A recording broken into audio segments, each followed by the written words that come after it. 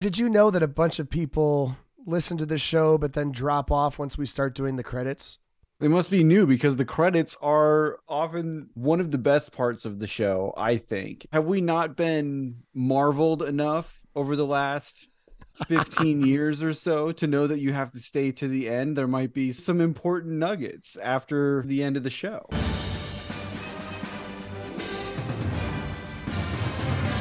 I don't know about people your age, but people my age were trained on that by Ferris Bueller. So you're still here? If nothing else, that should have it's over. Trickled its way down through the rest of the media consuming public by now. Go home. It is. ATN has been a longtime supporter of the Stinger. I think that's the technical term for that. Go. I think the post-credits part, as you said, is one of the best parts of the podcast. Also because I take the 4 or 5 minutes of stuff that we say after the credits and condense it down to like the funniest 45 seconds.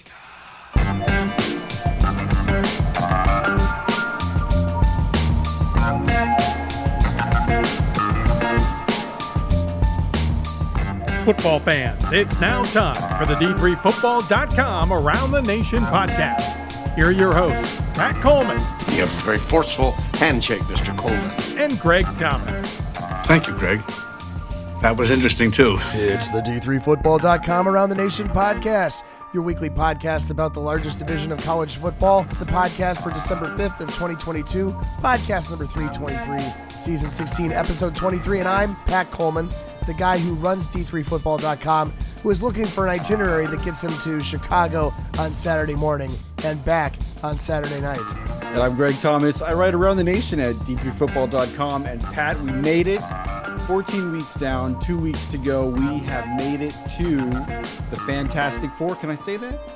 Are we allowed to use Fantastic Four? You know answers to questions we don't even know to ask yet. I don't think we're allowed to say Final Four, so let's go with Fantastic Four. I like that. Yeah, 2 weeks to go. We will be in Annapolis, Maryland.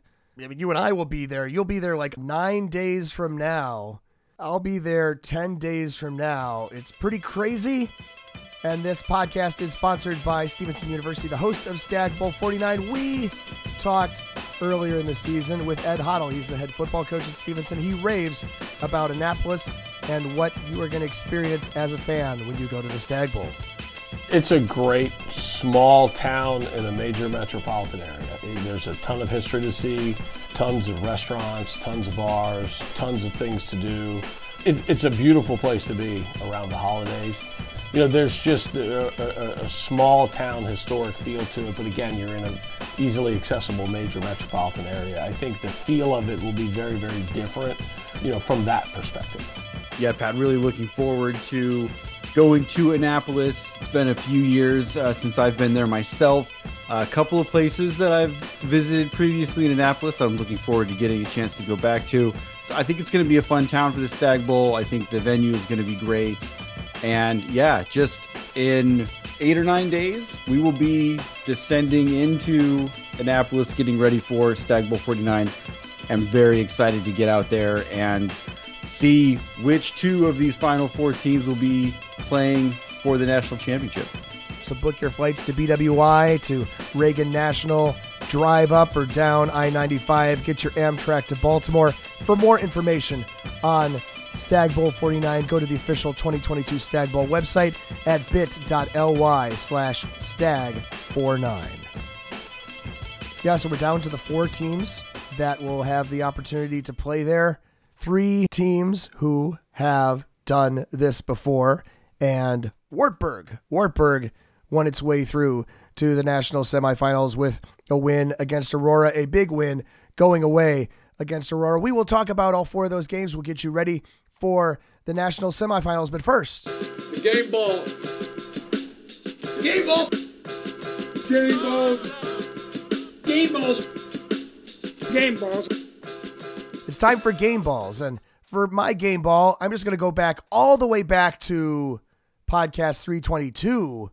And my game ball is going back to Parker Rochford. Another 2 interceptions. This guy, the outside linebacker / defensive back for Wartburg, including 1 return for a touchdown. His second TD in as many weeks. And here is how it sounded.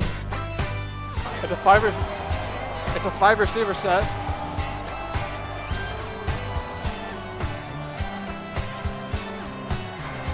There's Swanson, quick throw. It's picked off. Intercepted! And running back. Parker Rochford. To the end zone. Parker Rochford. And he's got a house call. What a turn of events for the Knights. And Parker Rochford, he's had plenty of interceptions this year. He had one in the St. John's game last week. He's known for that defensive side of and knowing that if he's in the area, he's most likely going to get in the way of that ball. Parker Rochford jumped the route there and saw open grass. These are like the NFTs of game balls, really. These imaginary game balls that we send to these players. Parker Rochford, in a day in which some defense was needed, especially after the first 15 minutes or so of that game, Parker Rochford came up with a big play to put his team up by 2 scores, and he gets my game ball. Rochford is going to need a whole new filing cabinet for all the game balls you're giving him, Pat. My game ball is going to go to Mary Hardin-Baylor wide receiver KJ Miller.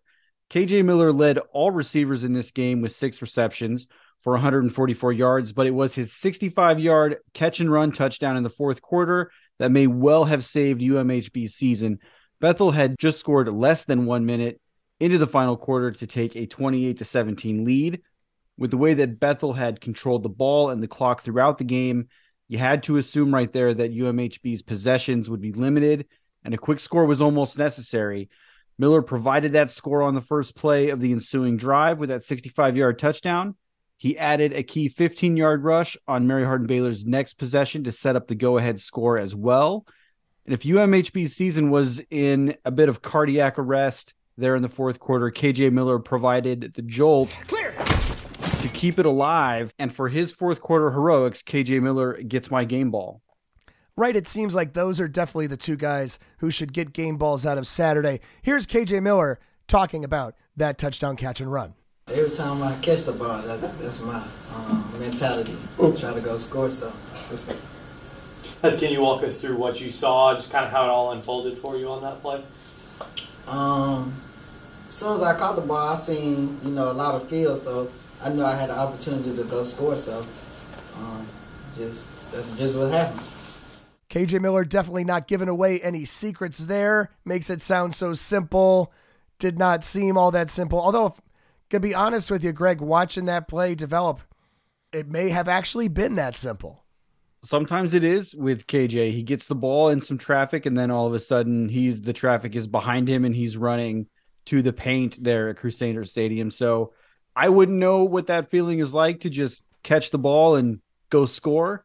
Do not know how that works. I feel like I would be more of like a 3 yards in a cloud of dust kind of guy. Just get in there, get what I can, and go on to the next play. But KJ Miller, we've known about his speed and his ability for a number of years now, and broke it out at exactly the right time for UMHB. But you're like 6'1", 6'2", right? I think I'd have to peg you as a safety or something like that. Probably a safety would be where I would be at. I'm not just typecasting you just because you're on the podcast, Definitely Division III size. That's probably where I would be, like a roaming, like a very, very poor man's Jefferson Fritz. Poor indeed.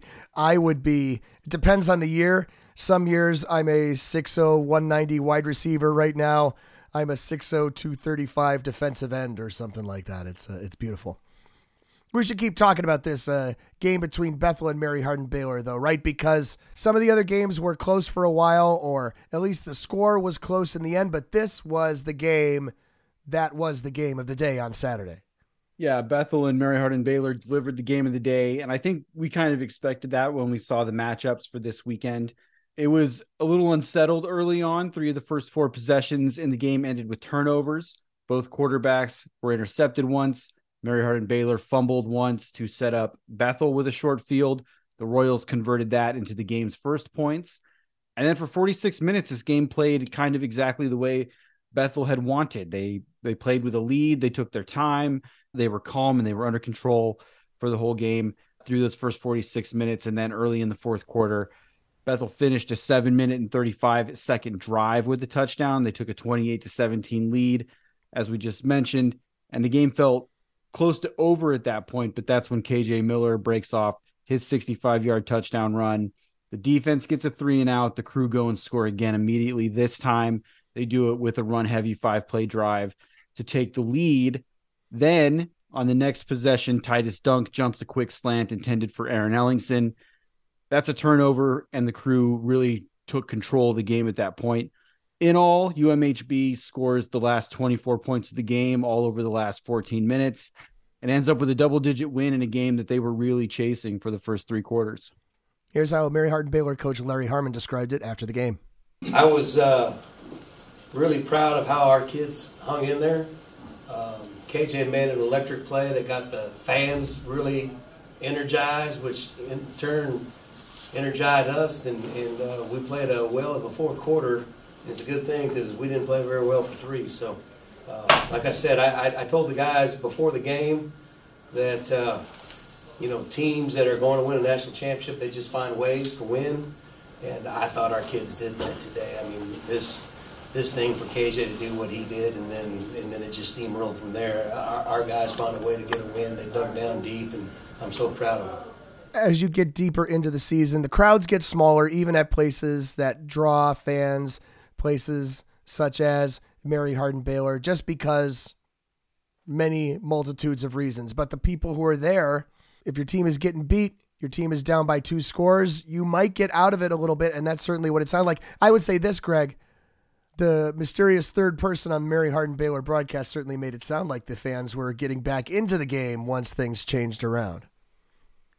Yeah, the third mic there was audible for a good portion of the game, and then went silent a little bit there in the third quarter as Bethel went out to a double-digit lead, then really got back into the game there. Kind of an unintended barometer of how the crowd was feeling maybe, but... This is like Greek chorus, right? Or the everyman on that broadcast. A little bit, yeah. And that's a fan base that is used to seeing a lot of one-sided games. They certainly don't see the Crew lose very often. And you get down by 10 and you think maybe this is where the run ends for this season. But then with that team and that offense, they can be very explosive. And we've talked about UMHB flipping a switch now and then, and they kind of did there. And man, when they are really clicking, they might be the favorite if they can do that for 4 quarters. Did they flip a switch, or did KJ Miller just like run over to the wall and slam the switch up? Maybe a little bit of both. It was really something, and we've seen UMHB do this kind of thing earlier this season. They had an outburst against Hardin Simmons. They turned that game, which was close, into a rout over the span of just a handful of minutes. They can score points in bunches when their offense gets going, their defense forces a turnover or 2, and that momentum gets going. There may not be a team that rides a wave of momentum quite like UMHB does. Of course, for every team that advances in thrilling fashion or not in thrilling fashion at this point in the season, there's also a team that goes home, that packs it up. Now, sometimes in this previous podcast, when we're talking about weeks where we've eliminated 16 teams or even eliminated 8, we haven't had a lot of time to spend on talking about those teams. We'll talk a little bit about Bethel for just a moment. And head coach Steve Johnson recognizes that this is the end of a very special time for the Royals program. I'm not good at this because I get emotional at kickoffs. So, anyway.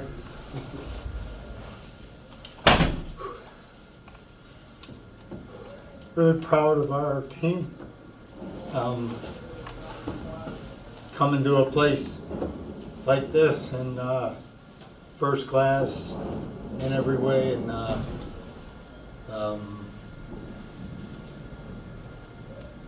we just want to be men that stay in the fight and play for each other for 60 minutes, and proud of these guys and all of them. We did that today and fell short. That's the way it is. Mary Hardin-Baylor's it's got so many great athletes and great tradition, and great ball game today. I heard that was a great game to watch. Yeah. Oh boy. Anyway, privileged to be here. Proud of these guys. With Bethel getting eliminated on Saturday, one of the conversations was about how does a team rebuild, reload at this stage, right? We have seen teams and programs that are in that power category continue to reload. I think especially at quarterback, it seems important to have that once-in-a-generation quarterback come through your doors every 2 or 3 years is really important in Division III. And that's going to be the question for Bethel next year, because it is replacing Jaron Rosti is not really something that you can do, at least in the very basic terms as I've described it. Yeah, and I think if you read Joe Sager's piece this week on Jaron Rosti, it's not just what he does on the football field that is special for Bethel, but it's his leadership and humility and confidence that the team really feeds off of. That team really is an extension of Jaron Rosti's abilities and personality. And that will be the challenge next year, is to replace that. And I don't know that you replace that exactly, but what comes next? What is next year's character going to be like? And will it have the same sort of calming, confident presence? I tell you this, when I filed my Gagliardi Trophy ballot on Saturday, you got those 15 semifinalists. We are asked to rank just 3 players, top 3 players. Number 1, number 2, number 3. Rosti was on my ballot. I won't say where, but I mean, that puts him in the top 3, at least in my mind. Let's move on to the other half of this bracket, where we're going to have a very familiar matchup coming out in the semifinals next weekend. That's right, Pat. Barry Hardin Baylor will travel to Naperville to take on North Central in a rematch of last year's championship game after the Cardinals rolled to a 48-7 win over Ithaca. Last week, Ethan Greenfield was limited to just 22 rushing yards in the first half against Carnegie Mellon. In the quarterfinal game against Ithaca, Greenfield had 43 yards on the opening drive, ending with the game's first touchdown. Luke Landon added a 26-yard on that opening drive as well, and the Cardinals quickly got back to what they do best, which is run the football. North Central outrushed Ithaca 383-17 in this game. Greenfield had a fairly modest 115 yards on 19 carries, so they're keeping him fresh. 2 touchdowns for Ethan Greenfield. Luke Landon led all rushers in the game with 144 yards. He had 2 rushing touchdowns to go along with his 3 passing touchdowns. All 3 of those were caught by D'Angelo Hardy. So the big stars were out for North Central this week in the quarterfinal. Here's what Luke Landon had to say about Saturday.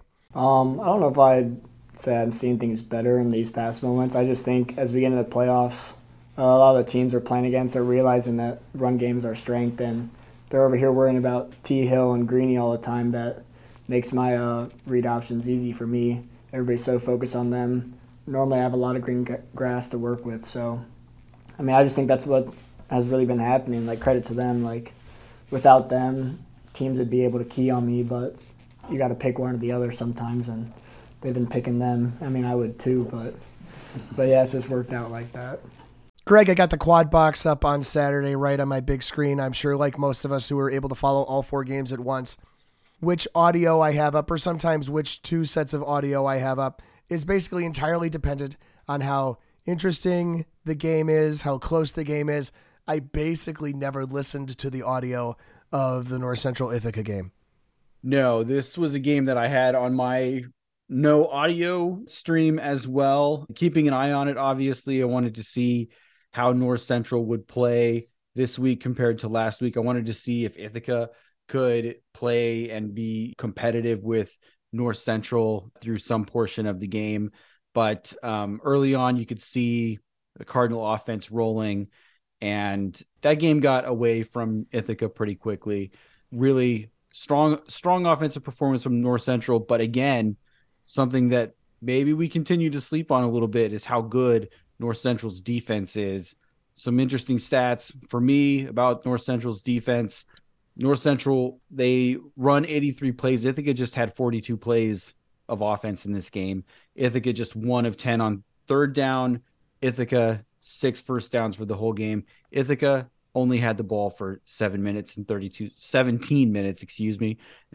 seconds. Not nearly enough time to win a game against North Central. You've got to keep Ethan Greenfield and Luke Landon off the field. None of those are my stat, by the way. Also, 2 years in a row, that North Central has had a huge game against the Liberty League champ in the national quarterfinal.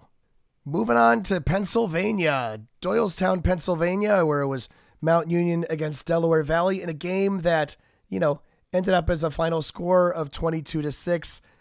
It never seemed like it was quite as close as that, maybe just because of the way the Purple Raiders got the game started. Yeah, they started fast against Delaware Valley. They scored twice in their first 3 possessions, and then the game kind of settled into a bit of a defensive standoff. DeAndre Parker opened the score with a 1-yard touchdown run on Mount Union's first possession. Jaden Manley caught a 6-yard touchdown pass from Braxton Plunk early in the second quarter that pushed Mount Union's lead to 14-0. And it felt like this is the kind of game that might escalate into a runaway for Mount Union, but the defense really stepped up from that point forward and gave Delaware Valley a chance. But offensively, Delaware Valley, they just couldn't get anything established against a really stingy and sometimes kind of salty Purple Raider defense. We knew that there were going to be some areas here where Delaware Valley has historically not been sound, let's say penalties and special teams in particular. And those areas did come up and get the Aggies a little bit. First quarter, penalty negated what would have been a really long pass play deep into Mount Union territory. Would have been a great scoring opportunity for the Aggies there. The Aggies also had a punt blocked in this game. They also had their lone extra point blocked. And those are the kinds of errors that you can overcome those in MAC play, but in the quarterfinals against Mount Union, they get magnified, and it's really difficult to overcome those kinds of errors. Delaware Valley, they've gotten closer for sure than the last time that they faced Mount Union, but they just couldn't quite put together a complete game in this one. DeAndre Parker rushed for 122 yards and 1 score in this game. Most of those yards came in the first quarter. Manley had the touchdown catch, as we mentioned, and of course, Wayne Ruby Jr. led all receivers with 10 catches for 143 yards, and he did get that third Purple Raider touchdown. You can almost say that most of those yards came on one big 56-yard run in that first quarter on that second touchdown drive. Maybe not an ideal day for offense in Doylestown, Pennsylvania, but that didn't seem to bother Mount Union quarterback Braxton Plunk. Here's what he said after the game. It's hard. It's a pain. But, I think we had a good practice Thursday in it, practicing with a lot of wet footballs and then some experience from some other games where I didn't play too well in wet conditions. So, I think just handling that better, and I thought the offense handled it really good today. And also a big day for Rossi Moore on the defensive side of the ball. 9 total tackles, 2 sacks. One of those recorded a safety for the exclamation point on this game in the fourth quarter. And you have to think about this being a transition time, maybe an end of an era a little bit for Delaware Valley as well. If nothing else, a number of those guys on defense graduate. Here is Blaine Netterman to talk about that a little more. I mean, I've been playing with, Mike and Ann since my sophomore year of high school. So, we're, goes all the way back to high school. So it's a special feeling. It sucks that it's over, but, I got all my brothers on the team. When I visited here, I knew I wanted to run through a wall for this guy next to me. And, Coach Ray, Coach Brady, they're like second dads to us. They have our backs throughout everything. And, it's, I don't know, I'm just at a loss for words. I'm going to miss it. And just love Del Valle, and I love all my teammates and coaches. Like I said, lots of stories like this around this time of year for sure. And just a moment of recognition for Michael Nobile. So his career ends with 50.5 career sacks. That is the third most in recorded Division III football history. Remember, the NCAA has been tracking sacks as an official statistic for the past 20 years. The big story out of Wartburg's win against Aurora was the play of Wartburg quarterback Niall McLaughlin, which is to say the fact that he played. According to Coach Chris Winter, that decision came down around an hour before kickoff. Well, I think probably about 10:30, 11 o'clock this morning. so we knew, on Thursday he took, was out just throwing the ball around a little bit, didn't really take a lot of reps with our offense. Yesterday he was out throwing the ball around a little bit, just kind of moving a little bit more, been scooting around on a scooter most of the week. And then today, we knew pregame we wanted to get him out there, get him moving around, see how it felt. I think after we got through warm-ups, he was feeling pretty confident with how he was doing. He was able to move around well enough to be able to, protect himself. We certainly didn't want to put him in any situations where we would risk furthering any injury. And he was confident. He had a lot of confidence going. And one thing I want to say too, Carter Markham prepared himself in a great way this week too. I think all the team believed in Carter as well. If Nile hadn't been ready, you saw at the end there some of the stuff we had ready to go for Carter, and that guy can play too. So, we're in good hands at the quarterback spot. Really proud of Nile for stepping up, but yeah, I'm excited about how that group looks right now and excited to see what they can do next week. Just watching him, Greg, maybe away from the ball or after he releases a pass, maybe a little bit of limping, stuff like that. But yeah, definitely seemed pretty mobile and certainly enough passing to allow Hunter Clausen to be all Hunter Clausen-y. Not the best statistical day maybe for Niall McLaughlin, but we saw last week in the quarter that he didn't play. Wartburg's offense not looking quite so polished. Niall McLaughlin obviously not 100% out there. The offense did seem steady, rolling up, well over 40 points. In this game, Aurora jumped out to a 10-0 lead, and it started to look like the Spartans, they were off and rolling again. But then Wartburg's defense really dug in, and the Spartans' offense stalled out while the Knights' offense got rolling. Behind Hunter Clausen, as you said, another monster game for him. These are not my stats, but the stats that really stand out for me in this one are 23 and 21. Those are the longest completions of the game for Aurora.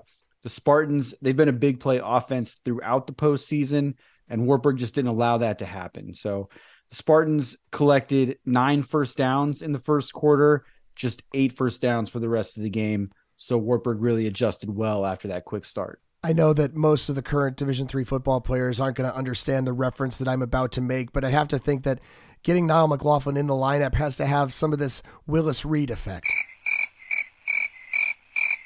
Maybe I have to explain to people what the Willis Reed thing is about. So Around the Nation listeners, Willis Reed was a basketball player for the New York Knickerbockers in the 70s, and in a famous, I believe it was a playoff game, Willis Reed left the court seemingly injured, not to return, and the Knicks went down for a little bit, and then Willis Reed heroically comes out of the tunnel in Madison Square Garden. The place goes crazy. The Knicks team gets energized by Willis Reed's reemergence, and they come back and win the game. Yeah, that is Game 7 of the 1970 NBA Finals. I think that was broadcast on tape delay on your local UHF stations. That's not my stat. Also, not going to be my stat. Not my stat.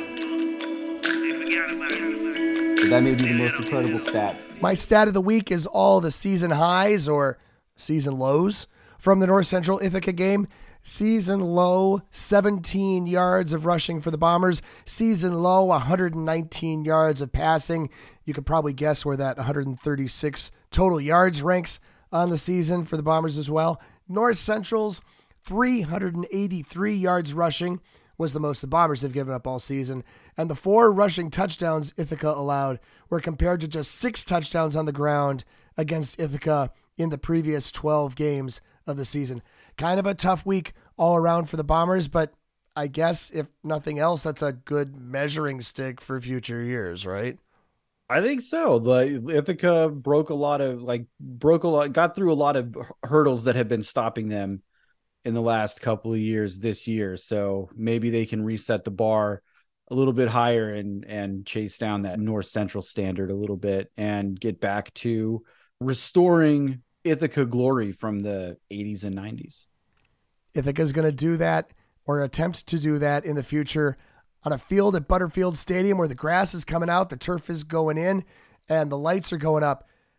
I saw so many negative comments from Ithaca alumni, including people who I remembered suiting up for the Bombers over the course of the past 20 years who did not want to see the grass go. I am not one to talk about the Ithaca tradition. That is not my place. What I know is just when you run an athletic department, you need to have fields that you can easily maintain and use for multiple things, right? It is actually cheaper to maintain a turf field over the course of its 8 to 12 year life. You could do more things on it. You can rent that thing out now that it's got lights coming as well. Intramurals can play there. You get more students involved and, you get more community involvement. I understand there is a severe tradition with the grass at Butterfield Stadium. I think it's going to be okay is what I'm saying. I'd like to get the feedback from Glenn Caruso on this one. Ithaca man, Glenn Caruso. It's a little late here on the Central Coast.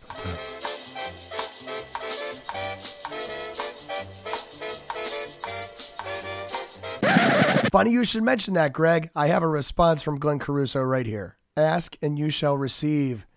Glenn Caruso says, and he says, and that's on the record. Turf on Coach Butterfield's house? ? Exclamation point, ? Heartbreaking. And that's on the record. There you have it. Controversy. Is that how that's pronounced? If you're watching English Premier League soccer, you will hear about replay controversies all the time. I really don't spend a lot of time watching English Premier League football. That's not my style of football. I don't even watch North American professional football, frankly, at this point. Pat, my stat of the week is 3, as in 3 of the last 4 teams remaining are ranked 1, 2, and 3 in our top 25. Regardless of who played where and in what venue, our top 25 voters are really good at finding the favorites. Only North Central has advanced this far without having to leave home. And I'm actually not sure if that's common, that 3 of the 4 semifinalists have had to play and win away from home to get there. The one team that breaks the perfect top 4 semifinal is Wartburg, who happened to defeat the 4th-ranked team on their way to the semifinals. All right, so we got national semifinals coming up. As a reminder, these game times were set basically by ESPN or by ESPN in conjunction with the Division III Football Committee. We see staggered times, again, allowing people to view both games in their entirety or essentially in their entirety. That's for those of you who can't multitask and watch 2 to 4 to 8 to 16 games at the same time. This is the game where a replay review is back in, coaches' challenges are in. You got 3 games out of 1,200 all season that get reviewed in this manner. I think it's just important to remind people that, the ESPN complement in Alliance or in Naperville is going to be like 6 or 7 cameras. It's not like we've got a Super Bowl or even a Stag Bowl's amount of cameras. Sometimes, even though you've got DV Sport or one of the major packages for this sort of thing available, that doesn't mean that you've got a lot of angles to choose from. You don't. And I think we've seen over the last handful of years where this has been in play, I think our Division III officials have done a pretty good job actually with replay, when to use it, when to see what it's telling you and go by it. So for a group of officials that don't use replay all year long, the crews that get semifinal games historically, by my recollection, tend to do a pretty good job with it. Wartburg versus Mount Union, though. Let's talk about this game a little bit more closely, I guess. Wartburg's defense obviously has played really well. They've gone up against some really prolific offenses through the course of this playoffs. Now you're going to Alliance, Ohio. Now you're going to see a team that's, played pretty well offensively, kind of traditionally over the course of a long time. Who's the guy who covers Wayne Ruby? Who's the guy who covers everybody else? What people had long said, and this is going back, practically 25 years, is the way to beat Mount Union is to get pressure on the quarterback with just your front 4. If you can do that with just your front 4, then you have the ability to have enough guys in coverage that the traditionally really good Mount Union quarterback is not able to just, pick things apart. I feel like, just looking at things, Wartburg has some horses up front. The question is always kind of those individual matchups and maybe those schemes against a pretty good Mount Union offensive line. Yeah, can they get pressure on Braxton Plunk, who does run better than maybe you think he does? He can get out of the pocket and hurt you that way as well. Wartburg, for me, man, they cover so well. They cover super, super well. Now, I don't know that they've had to cover Wayne Ruby Jr. or somebody of his caliber quite yet, but they do cover really well. And the way that they were able to sort of corral the Aurora offense was pretty impressive. That's something that Whitewater couldn't do in the first round. So really impressive stuff from the Wartburg defense. I think they're going to bring it.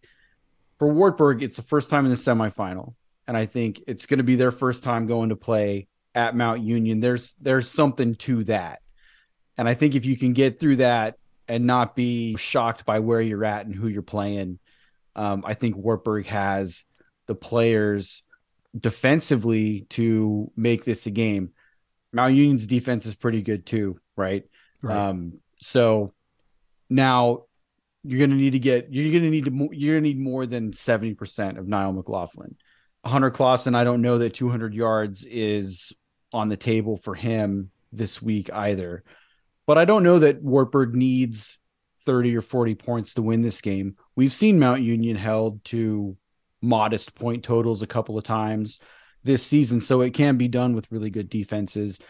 And I think, this is going to be a defensive battle. I think lower scoring than a lot of people think, and it should be a really good game in Alliance. I wonder if we can use the Delaware Valley defense as kind of a proxy for the Wartburg defense just a little bit, right? Yusuf Aladinoff and Michael Nobile, Nick Chapman, they combined for 6 tackles for loss on Saturday. Nobile and Aladinoff combined for 2 sacks. I mean, 2 sacks doesn't sound like a lot, but that's not generally the type of pressure that Mount Union has to face on a week in, week out basis.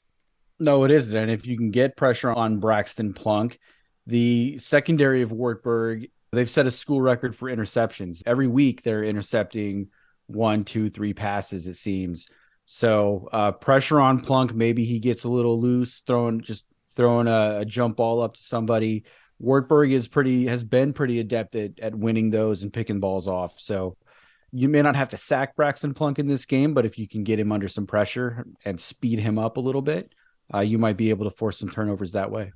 Heidelberg, if we remember all the way back to early October, registered 5 sacks on Mount Union, but nobody else with more than the 2 that Delaware Valley got on Saturday. That's why I think that at the very least, there's 2 things at play here, right? Wartburg looks at that film, sees what it can pick up, what it can learn from, but then also those Mount Union offensive line guys, the offense in general, the play callers, all that sort of thing, have an opportunity to learn from what happened this week, which 20 points by the Mount Union offense, as you said, not super great, not what they would expect to do against a quote-unquote East Region team in the national quarterfinals, right? I think they have plenty of opportunity to go back and retool things over the course of the week as well. Moving on to the other semifinal, just your everyday rematch of the 2021 Stag Bowl. I saw a couple of people, maybe I just saw one person complaining on Twitter about how there's a rematch of this game in the national semifinals. I think the reason why this game is a rematch and all of those Mount Union Whitewater games weren't was because Mary Hardin Baylor lost a game in the regular season and kind of then abdicated the privilege of not having to face last year's Stag Bowl opponent until the actual Stag Bowl. I think that's where that comes from, first off. Yeah, I think if both of those teams had run the table and been 10-0 undefeated, you might have seen them on opposite sides of the bracket. It's interesting to go back and think about how different maybe the bracket or the orientation of the pods may have been if Mary Hardin Baylor closes out that game at Perkins Stadium, right? They're probably unanimous number 1 in our poll. They're probably the top ranked team in the bracket, I would think. They probably don't have to travel to Trinity in the second round.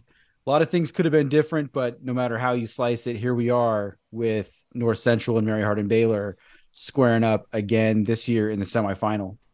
Teams pretty familiar with each other, right? Mary Hardin Baylor this past week facing Jaron Rosty as quarterback. Luke Lanin is not that guy. Luke Lanin is a much different quarterback, much more willing to pull down the ball and run, and has way more speed than Jaron Rosty. He's not as big as Rosty, like Rosty, 6'3", 230, a load to bring down if he's going full speed. Lanin's a different guy, right? Lanin's an outfielder. Lanin likes to run. He's maybe not as good a passer as Rosty. He at least has a better running game to call on, though, in Ethan Greenfield. He has a top-notch wide receiver in D'Angelo Hardy, who I think is every bit as good as Joey Kidder. In fact, Joey Kidder would probably like to be as good as D'Angelo Hardy, if we come to think about it, just because Hardy has been in college a couple years longer than Joey Kidder has. We're talking about Joey Kidder, assuming that Bethel comes up with a quarterback that can make use of him. We'll be talking about Joey Kidder quite a bit over the course of the next couple of years. So there's some familiarity there. Neither of these teams is going to get intimidated by this. We talked quite a bit early in the season about how those young linebackers for Mary Hardin-Baylor struggled in some of the big moments, struggled at Whitewater. Seems like a lot of that has, gone past them, right? Seems like a lot of that has been outgrown. Let's put it that way. But you got to contain this Lanen guy, and you got to try to stop Greenfield and, maybe Terrence Hill while you're at it, and all of those weapons that North Central offense has. Yeah, Kyle King in UMHB's post game had a comment about, this coming up week and how North Central's probably got some feelings about the way that the Stag Bowl went for them last year. And so when you have a series like this where you're playing in consecutive years, I won't necessarily say yet that North Central and UMHB are rivals per se, but they certainly played a high stakes game last year. It did not go very well for North Central, and they probably have some unfinished business, if I can play that cliche card, with UMHB in the semifinals. When you have two really good teams, two pretty even teams, I think the pendulum about who has the advantage might swing back and forth depending on who lost most recently. I think we probably have maybe two cliche cards to play per podcast. What do you think? That sounds good. That sounds fair. And if you're North Central, you really don't like remembering the 2021 Stag Bowl after about the first 15 seconds of the game. No, and that was UMHB playing a full game the way that they played the last 14 minutes of their quarterfinal game against Bethel. Pretty scary stuff when the Crew are clicking on all cylinders with the passing game going, the offensive line blowing things up and making holes for a running game that hasn't been maybe as powerful as we're used to seeing from the Crew. They certainly were in that fourth quarter. I think that's going to be a key for the Crew as well in this game, is to establish some run and keep Lanen and Greenfield and Hardy on the sideline for more than just 17 minutes of the game. Right. Try to establish the run anyway, right? I'm kind of thinking back, mentally through my brain, who are the best running backs that North Central has faced this season. Geo Weeks. Geo Weeks has to be at the top of the list. And then it's kind of a long way down to Trey Vassilitis. Anyway, you're North Central. A lot of the guys are pretty familiar, right? Alfonso Thomas still exists. Brandon Jordan still exists. KJ Miller exists, right? These guys are who they were last year, as far as we can tell on offense, right? They're not surprising anybody now. No, offensively, it's the same cast of characters: Kyle King and KJ Miller and Brandon Jordan and Alfonso Thomas and Cormier. All of these guys doing their thing. Anthony Avila is a reliable kicker for them as well, somebody we've known for quite some time. A lot of the stars for North Central's offense also familiar from last year. That's a unit that is really rolling, had a great game against Ithaca. It could be the experience of the defenses that proved to be crucial in this semifinal. Your categories have become tiresome. You've got mail. Tiresome. Now is the time of the podcast where we go just to make sure that Twitter still exists. Looks like it does. And our mailbag question this week comes from Matt Zepp at MJ Zepp. That's Zepp with 2 P's, asking which losing team from Saturday will be rated highest in the final top 25. Great question. I know it's one that we will tackle on podcast number 326. It's also one of Keith McMillan's favorite questions every year. So kind of feel like we should, go the phone a friend and get Keith's take on this. The simple answer part of it is it kind of depends on who wins, right? And what games are close down the stretch, right? If Mary Hardin-Baylor goes on to win the thing, Bethel looks pretty good. Trinity looks pretty good. They were a team that lost on Saturday, at least not this Saturday. I think Bethel, though, if we're talking about the 4 teams that lost here in the quarterfinals, they're the ones that acquitted themselves the best. They also have good wins before this in the tournament, have wins before this in the regular season. I'd have to think that right now Bethel would be the one that is the answer at this moment. Yeah, as I'm thinking about it, if we're just looking at the teams that lost this weekend, I think the answer is Bethel, even though they're going to finish with 3 losses on the season. Del Val, just 1 loss. Ithaca, just 1 loss. But for me, it's Bethel having wins against St. John's and Linfield and Wheaton that I think elevate them up quite a bit. And I think we've seen how good Bethel is when Jaron Rosti is healthy. And one of those losses definitely came when he was not healthy. Another loss, he wasn't super great health-wise against St. John's in the MIAC championship game, but he played, so that one counts. But the Platteville loss, you almost scrubbed that out because there was no Jaron Rosti, and there's a sufficient sample size here to suggest that that's not representative of who Bethel is as a team in 2022. So thanks for your questions. If you have questions for the podcast, look for when we throw that call out on Saturday or Sunday, and we will answer the most interesting one here on this podcast. Just a reminder, coming up this week, you will get the D3Football.com all-region team. Our voters are wrapping that up. Our voters actually have wrapped up voting by the time you hear this, and I will be spending the majority of my Monday, Tuesday evenings compiling all of those votes into 6 releases. These are the teams that feed into our All-America team, and we'll announce that All-America team on the pregame show for Stag Bowl 49 coming up on Friday, December 16th from Annapolis, Maryland. Just a little bit kind of behind that process. We've got about 1,000 nominees. Anybody who is named All-Region is eligible to be named All-American. In reality, when you're talking about 6 first-team players and in a lot of cases just 4 spots nationally, you're really talking about first-team All-Region players who have the really best chance to be selected as All-American. And then, do the math. We are going to have 6 first-team quarterbacks. Not all of them can be All-American.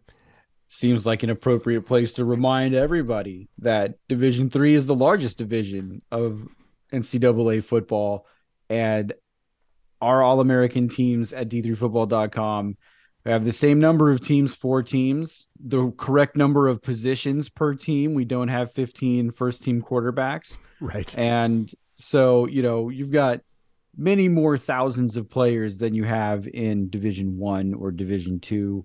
And making the All-American team is that much more difficult. As you can keep an eye out for that. You're probably talking about Tuesday is when that's likely to happen, possibly not even until Wednesday morning. And then also on Wednesday, Frank Rossi and I will be on your screens, and we will be telling you who the 4 finalists are for the Gagliardi Trophy. So the fan vote concluded on Saturday. The other 40 members of the National Selection Committee had to have their votes in by Saturday. I definitely waited until the end of Saturday because I wanted to see those semifinalists who are playing on Saturday get one more game against top flight competition. But we know that, not every person who has a ballot waits that long. Nonetheless, Frank and I will have the reveal show for you on Wednesday on D3Football.com. So keep an eye out for that. That's a lot of fun.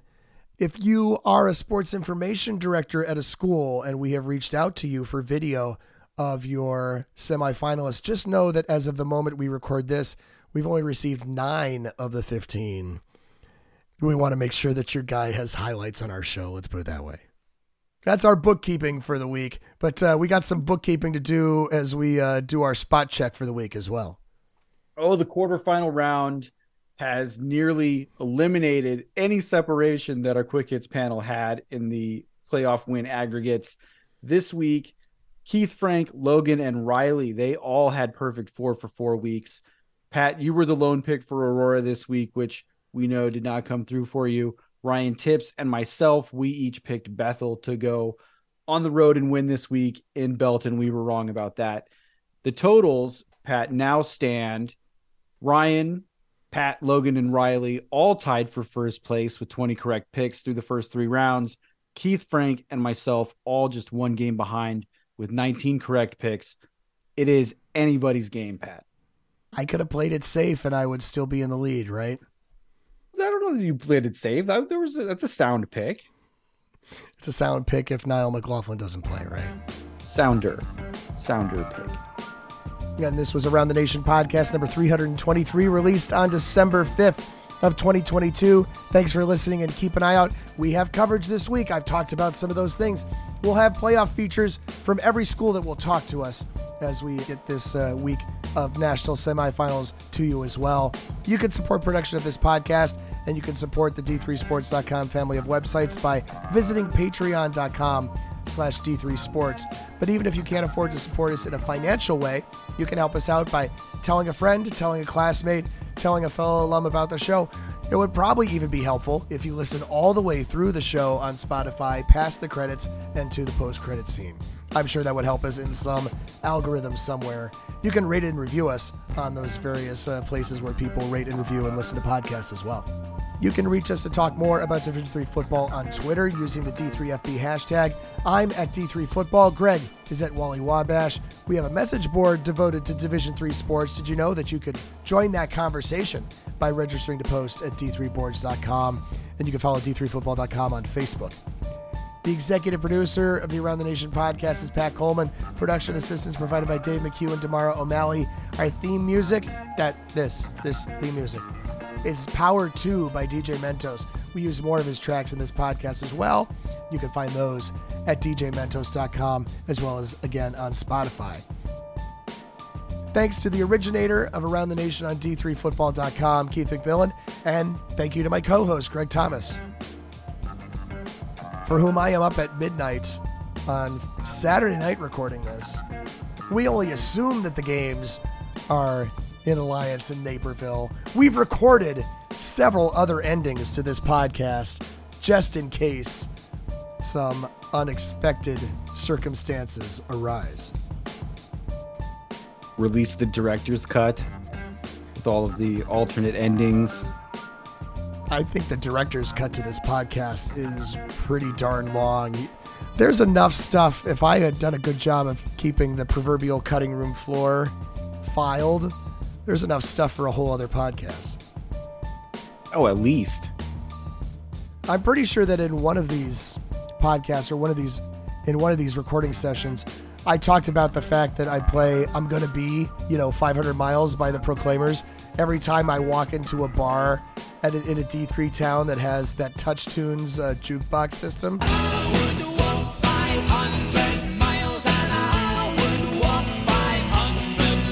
But I'm pretty sure that got cut for time on a previous podcast, and I don't know, it might get cut out of this too.